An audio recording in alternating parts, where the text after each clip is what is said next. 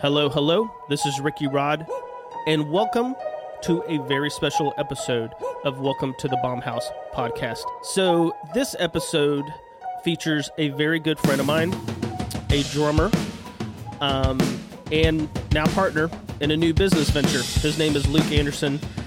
We have released some drum sample packs through multitracks.com, and we thought it would be a good idea to do a podcast episode just talking about the process of making the samples, why Luke wanted to make the samples, and we also dive into his background into drumming, growing up in the Pacific Northwest. Also, you'll meet a good friend of mine, Chandon Banger, who's a worship leader and guitar player who I met through Elevation Church. Good friend of mine. I thought he would be great to sit in with us and talk with Luke. So, man, we loved making this episode. I hope you guys enjoyed it as much as we did. And just to follow up, make sure to follow Luke at his Instagram, Luke Who Else. And you can also find me at Ricky Rod on Instagram. All right, God bless. I hope you all enjoyed this episode. Peace. Well, okay, let's get this party started. Hey, guys. What's up? Welcome to the studio. Thanks. Everybody Happy good? to be here, yeah. Very pumped. Nice. Well, just to let our audience know what happened today, we tracked some drums. We made some drum samples, captured some video. So let's talk about why we are doing the drum samples for Multitracks. You want to start with that first? Yeah, I mean, we can start wherever. I just thought it'd be really good to have that on my resume, and I want to get into college at some point, and I just think college is important. Well, yeah, I mean, anything that you can show that you stick to for long periods of time, might help with community college or, Like when you send your college application, you're just uploading your drum samples? No, I just want to... Like, should you send, worship fail videos? I mean, that's another good point. Right. It's similar to why I started a worm farm. Just different things. Just different things I've stuck to that I can show that I'd be a good candidate for the community. So I think it's important to introduce who's talking right now. So this is Ricky Rod. We're recording out of my studio here at Baumhouse. Which Baumhouse is amazing. Yeah, thank you, sir. And then we have Mr. Luke Anderson. Luke, introduce yourself. I'm Luke. He said Luke Anderson. I normally, online, people a lot of times see me as Luke Who Else or Luke Holsey. Mispronounced. A lot of people think that's my last name. Yeah, Luke Wholesale. Luke yeah, Wholesale. And then we got Chandon. Yeah. Chandon, introduce yourself. Hey, I'm Chandon. Not really sure why I'm here, but... You're here because you're a friend. Yeah. You're a friend. You're an amazing videographer. Thanks, man. Personally, I really dislike the thought of having to be in front of a camera, having to try to be candid. Normally, it feels very uncandid. Chandon has a way of making it feel like the camera never started.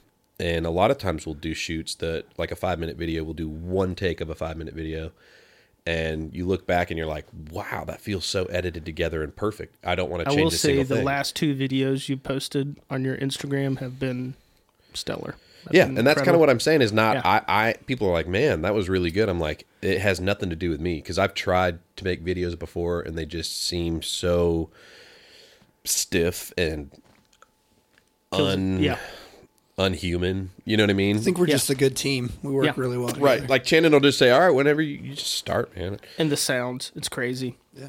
Sounds. Right. One of my good friends actually talked to me this week about some of the stuff you've been posting, Luke. And he always mentions your control. Just how... Like how I talk? Your velocity. No, your drumming. Oh. Your drumming. Your velocity, your Did control. he say anything about my voice? He said nothing about your voice or your hair. Oh. Well, nothing. We'll talk about that later. So, okay. So, I have a few questions for you. Yeah. So, we're here obviously to talk about the drum samples. They've now been out how many months? 2 months? Right? 2 months, a little over 2 months. Done a snare pack. We've done 2 snare packs right now. 3. Really? Yeah. I can't even remember. Well, the very first release was 2 full packs. Yes. About 75 samples, roughly, give or take a few. The third pack was a third only snares again pack, which a lot of people question, why are you only doing snares? It's weird to release 3 snare packs in a row. And partially why I thought that was cool was if I pictured myself looking for a sample, and that's kind of the context of how I wanted to think about doing samples for myself, is like the consumer in the studio looking for a sample they want to use. It needs to be easy. It needs to be easy. And so a lot of times when you're looking for a snare sample, you're looking through a very large array of sounds, like whistles, chimes, hand snap, cymbal bell, like a tambourine, then 4 snare sounds. Or 6 snare sounds, and one's a weird flam, one's a piccolo. And so you really only have like a few snares out of that pack or that kit to maybe think about using, and then you're thinking about having an EQ and a bunch of low end. So I was like, man, I personally would love to just have like, I want a snare pack. Here's 70 snares. Yeah. All within the category that you're already sort of looking for. Let's give them raw. Let's give them processed. Let's give them affected. The crazy stuff. So they could even take a raw one. We could talk about the process of that here in a minute. Yeah, that's getting a little off. But yeah, 3 snare packs just to let the audience know, was it around the beginning of the pandemic where we worked on some music together? Correct. For Andy Elliott. Yep. For Elliott Guitars, which hopefully that'll come out soon. Yep. It's a lot of moving parts, and I don't want to give too much away, but it's a really cool idea that Andy came up with, and that's all I'm going to say. And you're playing drums on it. That's the other thing we can say. And that's kind of, we've known each other for a long time, that's kind of what the pandemic obviously halted everything that I'd been doing for the last several years. It was at least crazy year. 5 years I've been gone, roughly 150 to 180 days that's year. Unbelievable. And then I went to my whole entire schedule being completely cleared within a week of no traveling at all. I've only traveled 5 days this whole year. That's crazy. I remember when you were here, I don't think you had eaten out.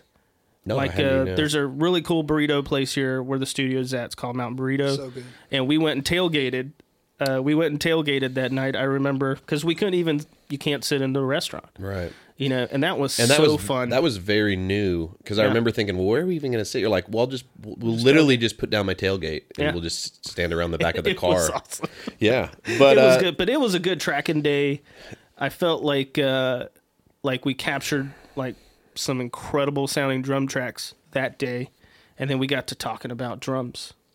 So, right? Well, yeah, that honestly, it was the first kind of beam of light in my dark world of like, okay, 70% of my income's gone. Oh, wow, I just got a tracking gig for this little thing. And to me, it was like, oh my gosh, I would be more than happy to drive up to your studio and track. It went really well. It went super fast. Me and Ricky have known each other for several years. And then Ricky called me that night and was like, we need to make samples. Yeah. It wasn't even really a question. It was like, we need to just do it. And that kind of spurred on a thought I've had for several years of, what if I started offering samples? And quickly the thought that would come behind that was, who am I that would think that anyone would want a sample from me? Or similar to like when people would email me to do drum lessons, and I just would flat out tell them without much thought, I don't teach. I don't know. I'm not a drum teacher. And how many years have you been teaching drums now? Been teaching drums for going on 11 years, and awesome. I love it. Yeah. I love it. And so it was one of those things where I just said, okay, I don't have anything else going on. Yeah. Had the pandemic not started, I probably would have not been as open to it. Yeah, we wouldn't have had time, I don't think. I would have been on the road. Yeah. I would have been on spring tour. I had dates in February this year, 2020. In February, I had dates all the way into September for travel. That all got swept off within a week. So, yeah, I'm not saying I'm happy that the pandemic happened, but it really caused some unique things to form. It opened some doors. Let's just say that. It definitely opened doors. It opened some doors, and so we got to work. Like, we started, I remember you started making a list of, the snares we were going to use. We talked about, the snares let's be honest, Chandon, Luke has played on some iconic for records. sure. for sure. Influential. No doubt, especially in the church world. And I Yeah. think that's why we're seeing a lot of people. Even outside of that. Yeah, world. kind of both. But it was really cool to me when we were tracking for a group, I think outside of Nashville or something, that requested you to play drums on. We were having the conversation of like, do you really think people would buy my stuff? And I was like, heck yes. Yeah. Like, Well, and that was not just trying to, so many people say, oh, I just don't deserve this. But really they think they deserve everything in the world. I truly was asking a close friend, like, dude, I really think this is just kind of ridiculous to even think that, like, is this just a big waste of time? Yeah. I mean, Chandon was like, yeah, dude, like, of course. Let's go. And I was Let's do like, it. I don't personally see that at all. Well, I can tell you from experience that I've been using samples. I mix and produce a lot. We're talking 100 to 200 songs a year. So I've been using samples for years. It's not a dirty secret, even though if you went on YouTube, you would think it was. It's not. Drum sampling has gone back to the 70s, Right. even the late David 60s. Bowie, one of my favorite Yes. albums, drum samples on that. There's nothing new about samples. Some of my favorite 90s rock records that we would consider like these wonderfully raw recorded to tape records all had drum samples on them. So I thought, hey, if we're going to do this, let's have... Actually, you're the one who told me, like, we need to do some pretty messed up sounds, like have fun and be creative with the samples. Right.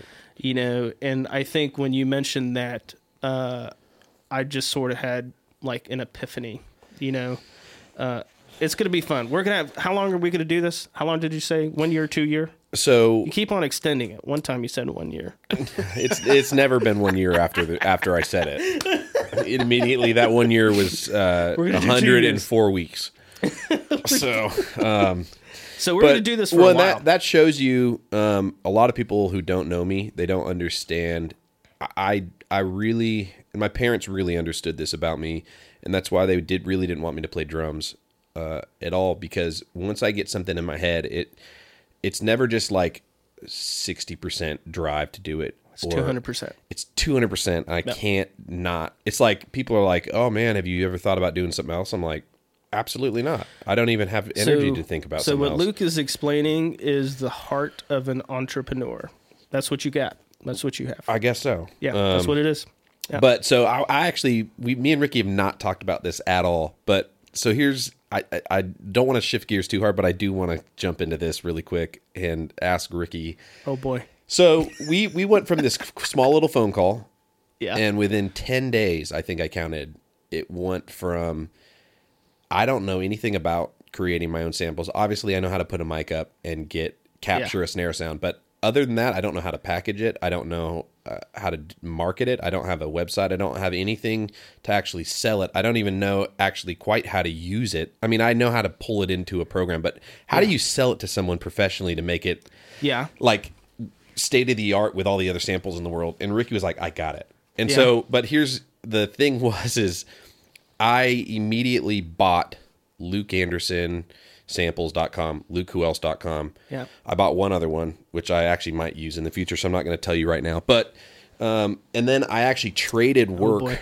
I traded all my samples that had yet to be recorded to a guy to do graphic design work and create the website for me. That's perfect.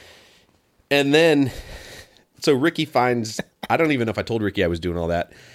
And then within 24 hours, I call Ricky and say, we're going to Multitracks. Yeah, I remember that. I was like, oh, frick. And you were like, okay. Let's do it. Let's go. And then as quickly as I got that guy to start designing my website and like graphics, and I called him probably within 8 hours of that and said, don't even worry about it, dude.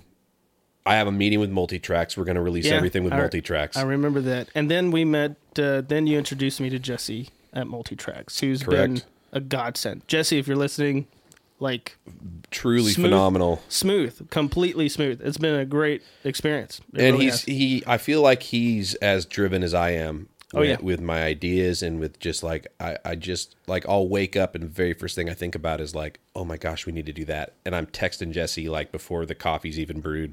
And he's right there, always responding, no matter how late. Any idea we pitch, he's either right on board or he has a way to even make it better. Yeah, I've been super impressed with them and the support. So, and we've gotten some great feedback from the community. Yeah. I know some friends of mine have reached out to me and they've been like adamant about certain samples, that they're using, and we love that. So if anybody has any feedback on these, please reach out to us. And please. you can pick all the samples we release are on multitracks.com. Yeah. And it's easy to find drum samples. But I mean, we could bribe our audience to get us to #1 at some point. Yeah. But I mean, I think that goes to say for itself. Like even with the samples, from what I've heard, be creative, because I've been there through the process. Yeah, I think it's cool that there's really nothing else on the market specifically like this. I know we talk about samples have been a thing forever, but at the same time, it's so user friendly that you have everything from the very raw. So if you're like a producer, an editor, whatever you want to do, you can drag that thing in and do whatever you want to with it if you want a raw sample, or you can go for the full processed. Yeah, it's crazy. And so we can talk about that real quick, because I did want to say really quick, just with where you can buy them every single month, and you touched on this earlier, every single month, the first week of the month, we are releasing a new pack of some kind. It might be snares. It might end up being, we've talked about doing a cymbal pack. Or an auxiliary pack, which would be like tambourine shakers. And we have a really special series. We're not going to... It is we cannot say... I don't want to give it away yet, but it's so exciting. I really... So that just to let you know when that's going to release, we're actually going to release that starting in February. Okay. All right. First week of February will be the first release of what we're talking about. And I really don't want to even flirt with any other details. So just so everybody knows, I think I have about 2,200 samples in my computer that have yet to be released. Yeah. So that's a lot. That's a lot of drum hits. Every single month, first week of the month, we're going to have new samples. This coming January, first week of January, we're going to have our first toms and first kick pack. Oh, yes. So that'll kind of actually create the full kit with a snare packs, tom packs, kick and these packs. aren't just going to be like standard, we'll have standard tom sounds. We're going to have standard kick sounds, all that good stuff. But we're going to we're going to mess with these too. We actually found one this morning that we're going to use, I think, for some 808 type stuff. Right. And I mean, Jesse was actually asking me about this. He's like, man, that having you releasing toms is a big deal, because when I think about songs you played on it, there's so many toms, like Only King Forever, Unstoppable God. Like, I think the whole bridge is all toms. I think Jesus I Come. Well, we're getting Come to the Altar. We're getting into some drumming things, but there's some drum patterns, and that just completely like set a standard. Like, there are drum beats now when I produce worship records for churches.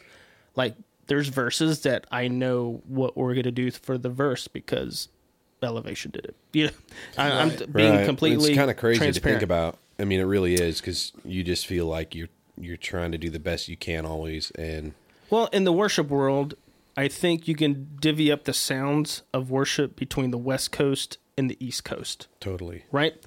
And there's a sound. There's nothing wrong. Like, whatever you dig, you've got everything in between. However, I realize I may be completely biased, but there's a sound elevation that's not Nashville. Right. It's not West Coast. It's not Australia. Right. It's elevation. And let's just be honest, it's not 13-minute songs. Yeah. Yeah. I'm from the West Coast, and I was really used to being raised on worship music that was very almost, in a sense, unproduced. You played like open style stuff too, right? I mean, I've seen totally you in that. Yeah, I've seen you in that atmosphere. It's awesome. Well, and so we think West Coast, and a lot of times people will affiliate that to the name Bethel.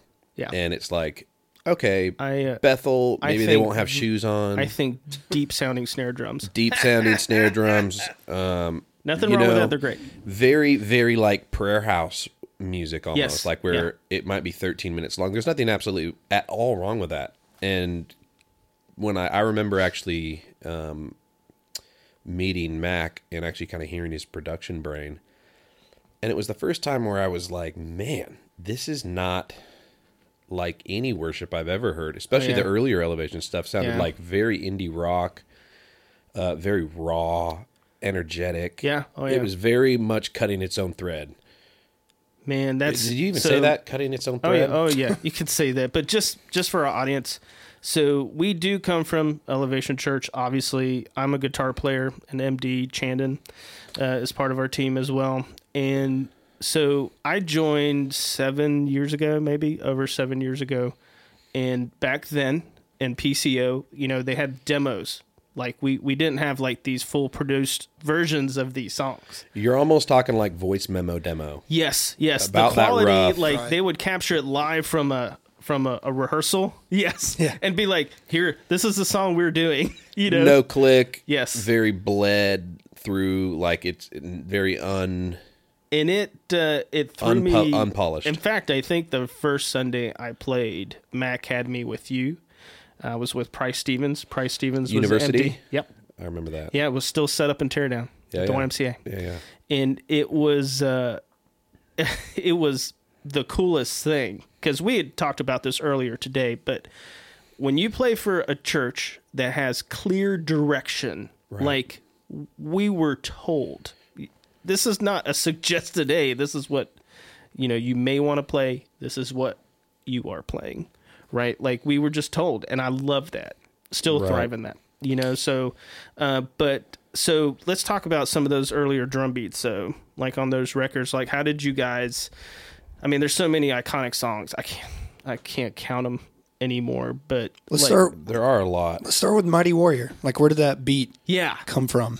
I remember, so Mighty Warrior, let's take a quick step even further back. I remember kind of to explain my mindset of church, my mindset of playing music was, this might be a weird example. This is how my head works, though.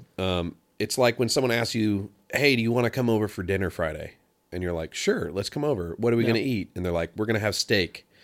Cool. So you do know some of what's going on, but you don't plan out all the conversation. It could be very helpful. You don't know where it's going to go. It might be serious. That's how I approached showing up at church ready to play for worship. It was like, you got a taste of what was going on. You kind of knew maybe the songs, but you had no idea how each song was going to go. Yeah. My first week of Elevation was like, I sent you the things, like, what? Don't do that fill. I remember Mac being what's that fill? Oh my gosh, Luke is so white. Why is he doing that fill? I remember he's like, he actually told me, he goes, I remember you did that fill, and I thought you maybe were the whitest drummer I've ever played with. That's the best thing. That's the best story I've ever heard. Yeah, I was like, okay, thanks, dude. All right, cool dude. Nikes, white boy. Did he? You know what I mean? I was about to say, it was his hair dangling in his face, and he had his hat on. No, but it was the first time where I literally, I went to church, and it was like the first time where I don't have to think outside of what the MP3 is, and that was actually very stretching. Yeah. Like to just learn the fills, play the parts. And just so for some history, though, you were also coming from a background where you were in a mainstream band. Right. You were in Paper Tongues. Right. So how was that like? How do you transition from doing that? Like you were on the road with Linkin Park. Right. And then you would be playing at church on Sunday when you were home? Right. Well, so, I mean, I would fly in sometimes red eye from the West Coast and land at 5 a.m. at the airport and throw my stuff in the trunk and drive straight to a campus to play. Oh, my God. That's crazy. And that happened for a while. And then, but yeah, just kind of to go back to, so just to give a little preset of how Elevation looked at and expected musicians to show up. Mac had a loop of a beat, and it was just a programmed that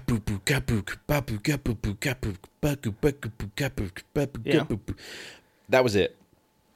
And he goes, all right, play that. He's like, play that, try to play that. And so we start working through Mighty Warrior, and then slowly you kind of start getting the vibe and the kind of the flow, and I'm like, man, this is just not like a worship tune. I've never really seen where the drums kind of is the forefront of the song. Like, right. Like when you hear a song and the drums start it and you know what song it is. Oh yeah. Very much so. Several drummers reached out and were like, dude, sick. Like, I didn't even know what the song was, but just hearing the drums, it was like, wow, that's a worship tune, and the drums is like the thing.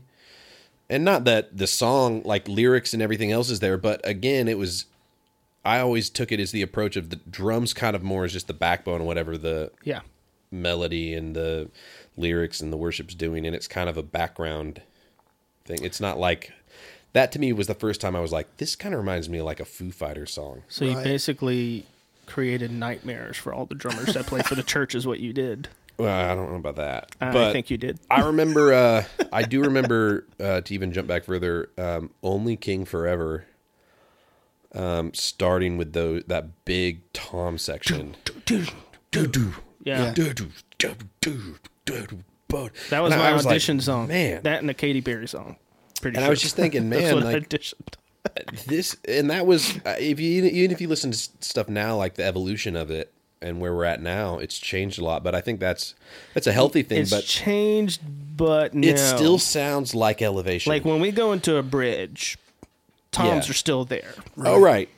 Yeah, and tom. People are like, man, you guys just do tom. I'm like, yeah, but you also, like, now it's like the safe thing to almost do toms. And you hear a lot of people writing with toms. And Aaron's production, like with that stuff, is even like next. It's gotten better. Yeah. Every project. Right, and you learn kind of how, like, you want the drums to be its own hook, but you don't want it to be distracting from another hook. So you kind of almost like it has to kind of marry in.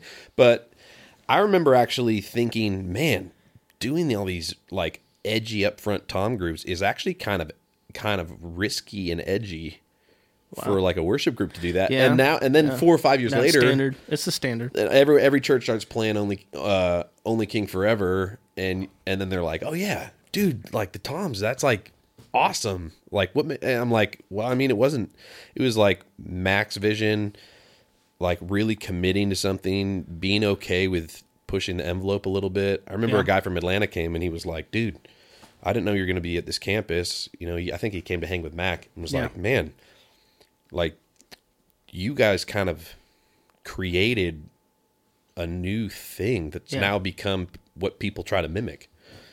And that's pretty awesome. When you're in it, you don't think about anything like that. Dude, I remember you're just doing church. I remember just being a part of different worship ministries and us getting to the bridge of Only King Forever, that open hat kind of groove. And people were like, no, let's do like 8 bars of that. Let's not cut it short at all. Let's encompass the whole part of the drums. And it's like the whole intro, not just, come in on where the guitars come in. But I think really the drums and guitars being the forefront of a lot of the projects you've played on have really impacted a lot of people, including myself. Just like it gives crazy. Guitar players and drummers and bassists and all like hope that it's not just a digital world. There's a lot of instrumentation still left to be right. I mean, I remember specifically on that, like and I remember it was one of those moments where we were in pre-production and me and Dominic, one of our other drummers, Dom Gerald's. Yeah. We were in this music warehouse and there's a video we found of it where we were trying to figure out how to make that part work or how it was going to be. And obviously we had a full auxiliary setup with electronic samples. Yeah. Huge, 40-inch kick drums, like it's pretty unique. It was really cool, man. Unique. And so we were like, one drummer can do this, and that's actually how it started. And then so you've done that with Dom and Vincent, right? Like, have you? Yes. Yeah. And Lee Worley. Oh, I remember Lee. We did an Easter with Lee back in the day. We had a blast. Yeah. It was great. Talk about trailblazer. Yeah, he was. That. Yeah. Big time. You told me this a while back, but big time. So Only King Forever album, when you were recording live, you lost the click, right? Yeah. For what, 2-3 songs? Yep. And so you just had to kind of pioneer your way through. Well, you want to talk about Mighty Warrior? I did not know this. Okay, so what? Early on, we're still learning how to run tracks, and obviously, this is not even this is not a secret. We're like, oh my gosh, we had tracked choir. You can't have 40 people sing on stage with all those open mics and try to have ISO drums. So obviously, we recorded the live choir before and just loaded it into the session. Yeah. Because we're doing a live recording. Yeah. We're trying to ISO stuff as much as possible. And a third of the way through Only King or Mighty Warrior, I look over and the computer just has this spinning, Apple circle. Oh my gosh. So there's that The beach song. ball. If you actually listen, that song is not to click, and no one ever knows. Matter of fact, all multi-tracks, it's not a consistent BPM. If you download it, Yeah, right. There you it go. fluctuates. That's great. So people are like, "What did you do?" I'm like, Played. "We just. what, do you want me to stop?" Like, well, that song's only going to be a minute 13. So yeah, and then on Unto Your Name again, it stopped before the bridge, and we just kept playing. Yeah, it's a classic. And Yeah. it was funny. James Duke was with us, which is another. Yeah. He's kind of like the older brother to me that really inspired me to grow as much as I could, be as diligent as possible. Don't take anything for granted. I mean, he literally is like the older brother of most people in Charlotte, in especially in the worship world. But afterwards, he was like, "Man, that was really fun." Whole album's done. Everyone's high fiving, and I'm just like in the dumps. Like, those 2 songs don't have a click. Oh my god! Mac's like, "We'll dude, get over it, man." Like, he was pissed at me for having a bad attitude. I'm Really? like, yeah. He's like, "Get over it, man. We'll be good. We'll be figured out." And then Wow. Jacob Arnold comes downstairs. He's another iconic guy. Yeah, great drummer. Yeah. And he was engineering the project, and he goes, "Man, that went so smooth." And I said, "Yeah, except for the songs that didn't have click." And he goes, "Y'all didn't have click on some of the songs?" He goes, "I couldn't tell." And James goes, That's awesome. "What songs didn't have click?" And I was like, "Well, maybe I'm the only one that noticed." That is great. Well, I mean, you know how Ableton works. I'm sure a lot of drummers know how Ableton yeah. works. When something gets disconnected, like the interface disconnects, it automatically pauses wherever it was disconnected. If it automatically reconnects, like if you wiggle the cable and it maybe acknowledges that there's an interface hooked up to it, Yeah. it will automatically play the second the interface is back available. Yeah. And so I wiggled the cord, and it finally And acknowledged. And then the only thing in Mighty Warrior, the only thing that was playing was the choir tracks in that chorus. And so it just came in. Song's great. done. We're swelled out. And then I wiggled the cord, and I'm feeling like you heard the choir. all of a sudden the choir goes, and then I freeze it. I pause it, and everyone in the auditorium claps.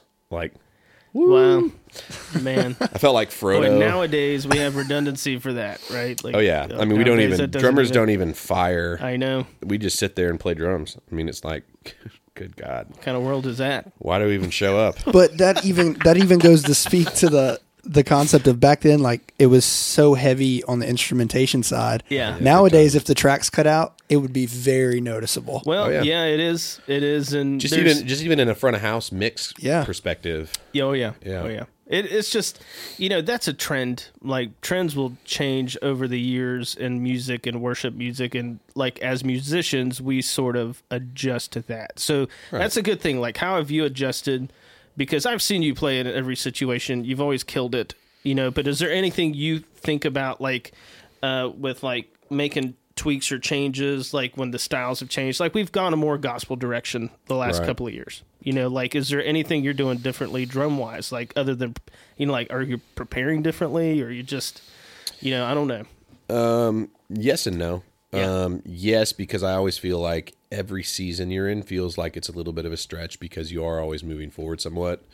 Yep. But just even the way of like, I'm not necessarily going to run the same exercises or whatever every season, but I am always running exercises that are stretching. So like even finding now, I find myself working on things that cause a lot more independence. Yeah. Which caters to helping kind of learn some more gospel stuff. And honestly, gospel stuff it's not a natural tendency for me to just do gospel things. As a guitar player, for me, even though I grew up playing what we would consider Southern gospel, Right. which is more like country with a little bit of black gospel. Yeah, like what I'm saying? barely salted peanuts. Yes. Yeah. Yeah. And so I think as a musician, being at Elevation has, like, every season, it's challenging. Like, Right. it's just, Right. it's a different thing, and I just prepare differently. My tones have changed over the years. Some of the guitars I play over the years. Like, have you changed your snares, your kicks ever? I mean, I've got like 25 snare drums right now. Only 25. Only 25. Maybe I only have 23. Like I am getting rid of snares often and replace trading snares, selling certain snares. Should we tell the collecting audience snares. about the ones you lost when your car got stolen? I only lost one. I had 6 in the that trunk. happened, y'all. That happened. Yikes. I had 6 snare drums in the trunk, and the dudes took out one. That's and not left. funny. I shouldn't be laughing, but Here's it was the thing. I show up Sunday at the campus, and you're like, dude, my car got stolen. I'm like, It didn't just get stolen; it got totaled an hour yeah, later. totaled. My Flipped. favorite part of that entire story was the fact when we were talking on the phone about it, you said you didn't tell your wife till the next morning because she was Oh, I already didn't. sleeping. I did Yeah, not she know was. that. Really? I just thought that was incredible. I was like, my wife would kill me if I did that. I went home after talking to the cops. It was like 1 a.m. by the time and I called 911. First of all, you don't call 911 to just report that you thought of some more stuff that was in your car. What did they tell you? You So need to call they the said, police station. 911, it's an emergency. And I said, yeah, my car was stolen. It's already reported stolen. But I actually remembered I had some symbols in the car too. Can you add that? And she said, sir, which county? And I said, That's great. Union. And she goes, we don't have that car stolen in Union County. One was just reported in Mecklenburg County, wrecked. I said that one, and that one had symbols in it too. I told him it was only snares. So did you have a police investigator? Did you have to call the detective or somebody? Or? So she goes, let me search. Okay, there were symbols, and I said CYMBALS, not S, not Egyptian like, like it wasn't symbols. She's not a drummer, so I was like, yeah, just add that. I just need to know in case they find them. Do you think we can find that So recording? because I called with 911, 911? because I called 911 and not just a police phone number. I don't know the police phone number. Yeah. Am I going to ask for Ron or what's the guy's name? I don't know. So I called 911.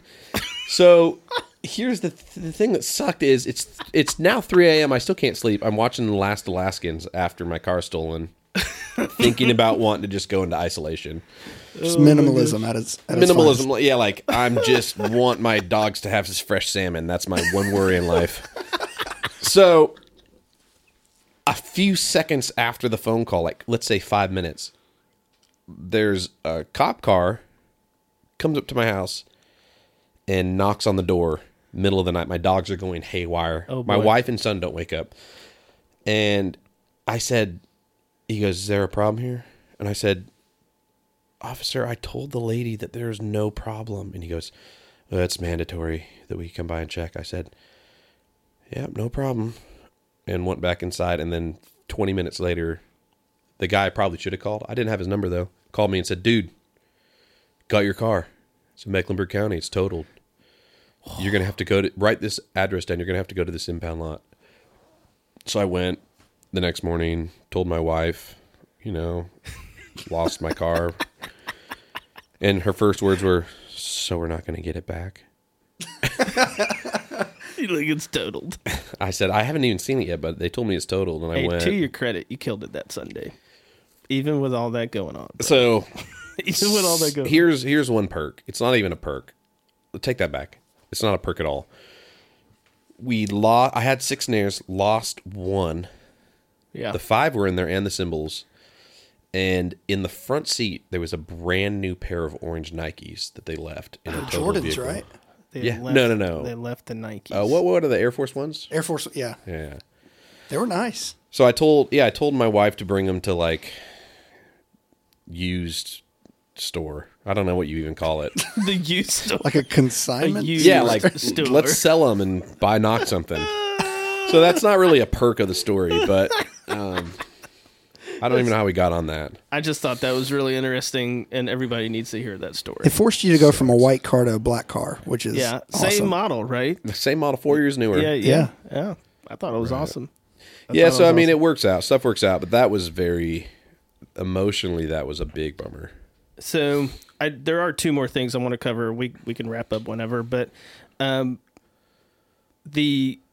when we started, we're gonna get back to the samples. Like you were very adamant. You were very adamant. I remember when you were tuning your snares. Like you were Right. giving me like brief histories. He was giving me like the 63 acrylate and all these snares. And can you talk about? Because we've talked about this, but we've talked about like the value of the heads you use, the lugs, just the way you hit it affects the sample. Yeah. Right. And that's actually something I think across the board is kind of annoying for me to hear. So many people are so concerned about the head they use. I learned that, by the way, stick they from used, the the metal that's in this snare. It's so much of drumming, because it's not that you're just positioning your fingers in a chord position and then the chord sounds like that on the guitar. Obviously, so much of it comes down to the tone in your fingers and such for guitar, but so much of someone's personality, and that's why so many drummers are so similar, and why we would be walking through an airport and there'd be 8 of us, and people several times would say, "You're the drummer.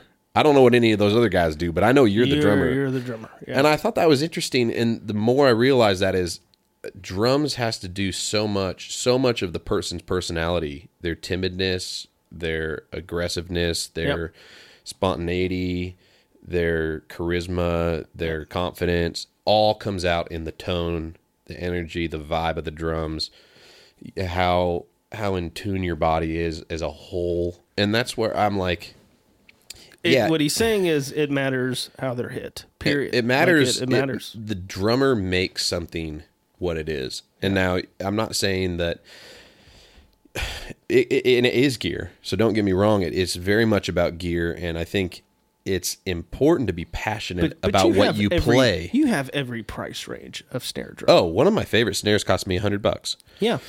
And truly, and people don't believe me when I say that. I'm like, I recorded Only King Forever with a snare. I think total it was $150 what I got it for. Wow. That whole entire album was on a 5x14 $150 snare. No one believes me, and no one believes me that there's Evan heads on it. And I'm like, and people are like, you can tell. I've even had this argument. You can tell a Remo head versus an Evans head. I said, okay, tell me what album had Remo. Tell me what album had Evans from Elevation. It's like not one comment. Really? Yeah, because I'm trying to prove a point of it has to do, like, if you're a non-confident human, it doesn't matter how expensive the snare is or how perfectly the drums tune. You're going to hear that inconfidence or the unconfident person coming through. You're 100% right. Yes. And so much more is like, yeah, does good gear matter? Yeah, it matters. But first, like, the thing that's going to generate the sound matters a whole lot more. And so I would say, instead of being so concerned about getting a $5,000 kit, take $3,000 of that and buy 2 years of lessons. Like, be confident in what you're playing. Like, and then it doesn't matter what you sit down on. Man, like, you're know what I'm saying? You're making a point that's really resounding with me. So every couple of years we have different roles at our church, and I was at a smaller campus for the last couple of years with musicians half my age, and I was called the band dad. So truly half your age, like you're talking 17-year-olds. Truly. Right. And but let me tell you, I watched my band like grow in confidence. I watched them really turn into a juggernaut. It was really fun to watch, but it was because of the confidence. Right. And it all started with my drummer. And that was always something, it doesn't matter what church you're at, if you're an MD, a musician, it really starts with the drummer. Worship, our elevation worship, it just starts with the drums. Right. It just does. It just does. Well, and to kind of go on that point, I feel like drums is one of those instruments, and I'm sure every instrument has this same reality in a different form, but let's say you only know 3 chords on a guitar. You can play those 3 chords and probably play a decent handful of well-known popular songs with 3 or 4 chords. Now, you might know those 3 chords well enough and play through a song where someone says, "Man, that's great." I don't assume he only knows those 3 chords, but to play those songs, he really has everything he needs in order to do that. With drums, like, you don't just learn a simple beat and know how to master the simple beat with perfect tone and technique and dynamics and velocity going. It just sounds bad. You can't really hide behind like one beat. Yeah. Because then your tone in your snare's bad, your tone in your hi-hat's bad, your velocity of your kick is inconsistent. It just is so much harder to hide behind being an intermediate or beginner drummer. Like, it just stands out as bad until you actually get to a certain level, and then it's like, oh wow, Now it doesn't matter like if he plays a simple beat or like sounds good, right? So Yeah. I feel like if someone learns 4 chords, they're like, oh wow, I could play this song. And they might not know anything beyond that, but you don't necessarily know that just from hearing them play that 4 chord song. Yeah, Right. Yeah, I got you. You just suck as a drummer until you're good. And you can't really you can't fake your way through not having good tone in your hands. It goes to show what's practiced is like memorized in your muscles. Right. And Exactly. So like learning how to hit, everyone, I mean, yeah, we could beat a dead horse with this conversation. Yeah, I got you. But you get it? Yes. You, like, 100%. 100%. It's Gotta like be confident a singer can't just only sing one song perfect and have perfect vibrato and breath control and all this stuff. They just sound bad until they start to sound good over time, and then whatever they sing is affected by their skill set. Right. Very similar to drums in that. Right. Case. Yeah. So let's wrap this up because man, you told me the craziest story this week about your first drum kit. Yeah. Like how your mom found your first drum kit. Have you heard the story, Chandon? I don't know if I've heard it. This is pretty legit. And I also want you to talk about like how old you were when you first wanted to, like, you knew you wanted to be on the worship team, like at church. Oh, right. Yeah. Like, but yeah, talk about that. So this is interesting. Most people didn't have this start when they wanted to play. I come from a large family. I have 6 sisters and a brother, all by the same 2 parents. My parents and my grandma lived at the house, and we normally had a Bible school student or 2 females that would share rooms with different ones of my sisters. So we had a very large house, very full all the time. And I wanted to play drums. And my parents said I literally wanted to play drums before I can even remember. There's pictures of me, like, obviously playing with pots and pans and chopsticks, and then, like, literally using a whole roll of duct tape and my dad getting pissed because it was like $30. And I taped together 5-gallon buckets and made a drum set. And I remember playing, I didn't want to play worship music. I don't know why I didn't want to when I was like 7, but I would sing. I remember watching the Olympics and learning this Coca-Cola song. And so I would just play drums to this Coca-Cola jingle. That's great. That's great. Yeah. And then, but my parents actually made me my mom was like, okay, if you play piano for 4 years. Oh, wow. And take lessons with your sisters, then it'll show that you're serious about music, and we'll think about getting you a drum set. So I took lessons from 8 to 12, had to do piano recitals. Wow. And I hated it at the time, but it taught me rhythm. It taught me basic theory. It taught me how to play with a metronome. It taught me how to sight read. Yep. All that kind of stuff. It gave me a good foundation in just like chord structure. So how progressions. old were you when she got you your first kit? 12. You got to tell that. I was 12. And for Christmas, for my birthday, I opened up all the presents and they were like, all right, you're all done. And then they're like, oh, should we have one more? It's downstairs. And I ran downstairs and it was this 4-piece drum set. I didn't know anything about drums at all. I had no clue. And so I was freaking out. It didn't even have cymbals. It had one 1920s looking like soldier hat. It was like, It had a bell like 4 inches tall, and it was like 8 inches. It looked like almost like a really, really old bull. Yeah. With a hole underneath. You know what I'm talking about? Like very old and very brass sounding. Yeah, a lot of metal bands still use them. Zilbel? I can't remember what they're called. But it looked like dirty old green, sounded horrible. That was the only cymbal that came with it. But so eventually I got a little bit of money saved up. I wanted to bring my snare down to the music store, which was Hoffman Music at the time. Yeah. Guitar Center was non-existent, or it wasn't in our city. And I go down there and the guy's like, wow, oh my gosh, this snare is amazing. My dad's with me and he's like, yeah, we got that. My mom, his mom bought the whole kit from a grandma for $30 at a garage sale. Garage sale, and all the drums were pushed into the kick drum that had one head. Yeah. So they like pretty much brought the kick drum home, and it had the floor tom and rack tom and snare and everything pushed into the. So the guy's like $30, and he's like Slingerland. My dad's like, oh, Slingerland, man. He's like. Thought the name was like kind of a joke. It was brand. just cheap. You thought it was like just trash. Slingerland. You know, that's like and your gotta mom be a joke. Found a 4-piece Slingerland. Slingerland kit for $30. And it ended up being a 1964 gold sparkle Slingerland 4-piece kit. Like that's like a sought after finish, like an original finish gold too. Sparkle. Yeah, like and Slingerland is like one of those so like it was a God iconic, thing from the beginning, Luke. God thing from the beginning. That's like an iconic, legendary, like tons of guys playing jazz. There's Slingerland kits on the old late night shows or like where the Beatles played. Slingerland was a big kit back then. And so the guy was like $30 and he's like, this is a 1964 Slingerland. He's like, bring down the full kit. So we piled the kit in, brought it down. They were raving after. I still, it's actually in Spokane, Washington, that kit. How cool is that, man? But yeah, that's where I got my start, and it was... Is that when you made your worship leader, like, let you start jamming? No. So I was so... I didn't even understand what being on a worship team could do or be as far as, like, getting skill. You know, I had my eyes set on, like, I'm going to start a rock band and become the world's greatest thing.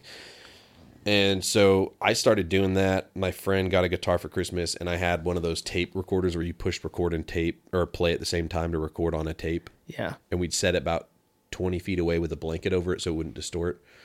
And that was my first band. That was my very first band, and we recorded demo after demo after demo. And it was summertime, actually, and I realized that the worship team had a worship practice. And I didn't know anything about that, but I wanted to be around people that played music. And so every week all summer, or every couple weeks or whatever, I'd be like, Mom, you got to call the worship leader to find out when worship practice is starting.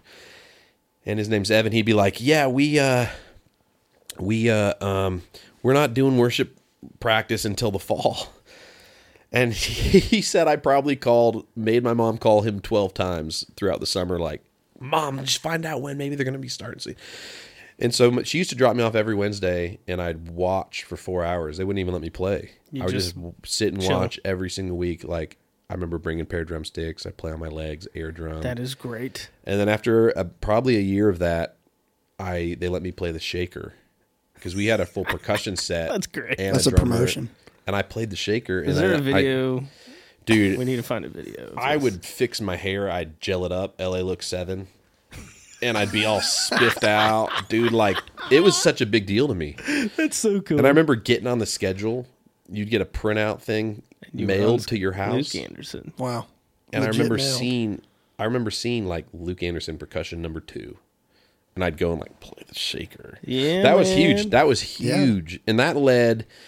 Was that the same worship leader that got you plugged in, though? Yeah. Like, didn't you say? Yeah. And then I ended up starting a band with, it was some cover music with original music, but it was like bass player that was 30, guitar player in their mid-20s. I was 16.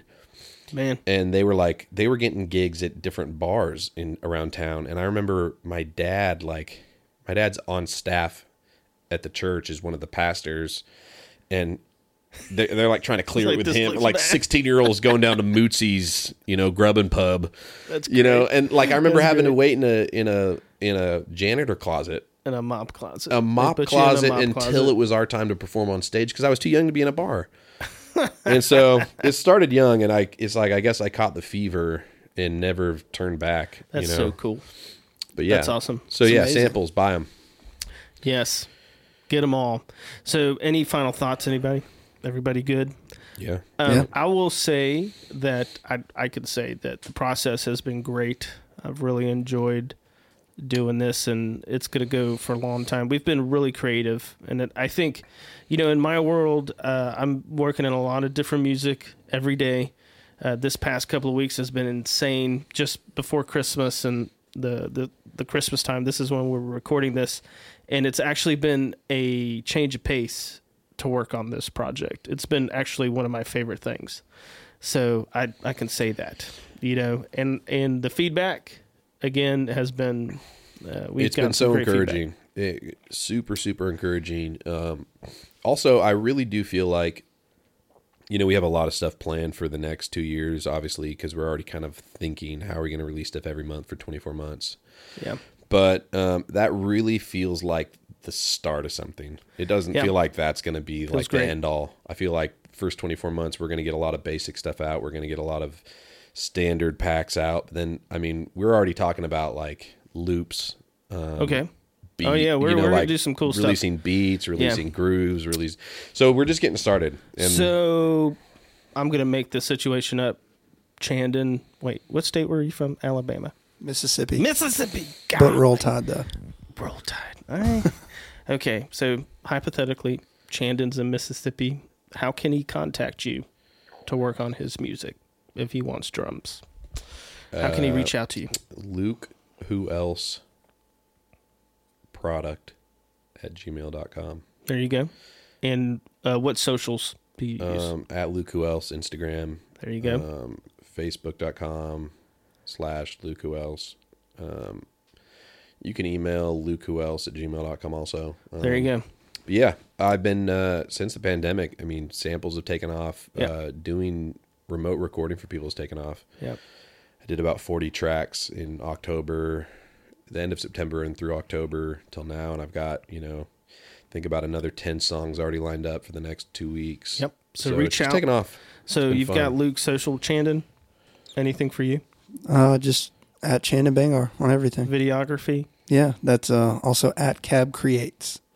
So yes, and for me, just my Instagram at Ricky Rod. I don't really take any submissions for the studio. I just use it for fun stuff, for recording stuff. But I do love you guys. This is gonna be a fun adventure. Maybe we can do this in the future, like maybe 6-7 months down the road, and be like, it may be like, what the crap did we get ourselves into? I don't know. I thought we could maybe do one on Sunday. Saturday off, Sunday. Yeah. Oh yeah. We do have a break coming up soon. But anyway, love you guys. This will wrap this up. So just remember Luke's socials. We just heard Chandon's, and of course, if anybody has any questions, just hit me up on Instagram at Ricky Rod. Peace out.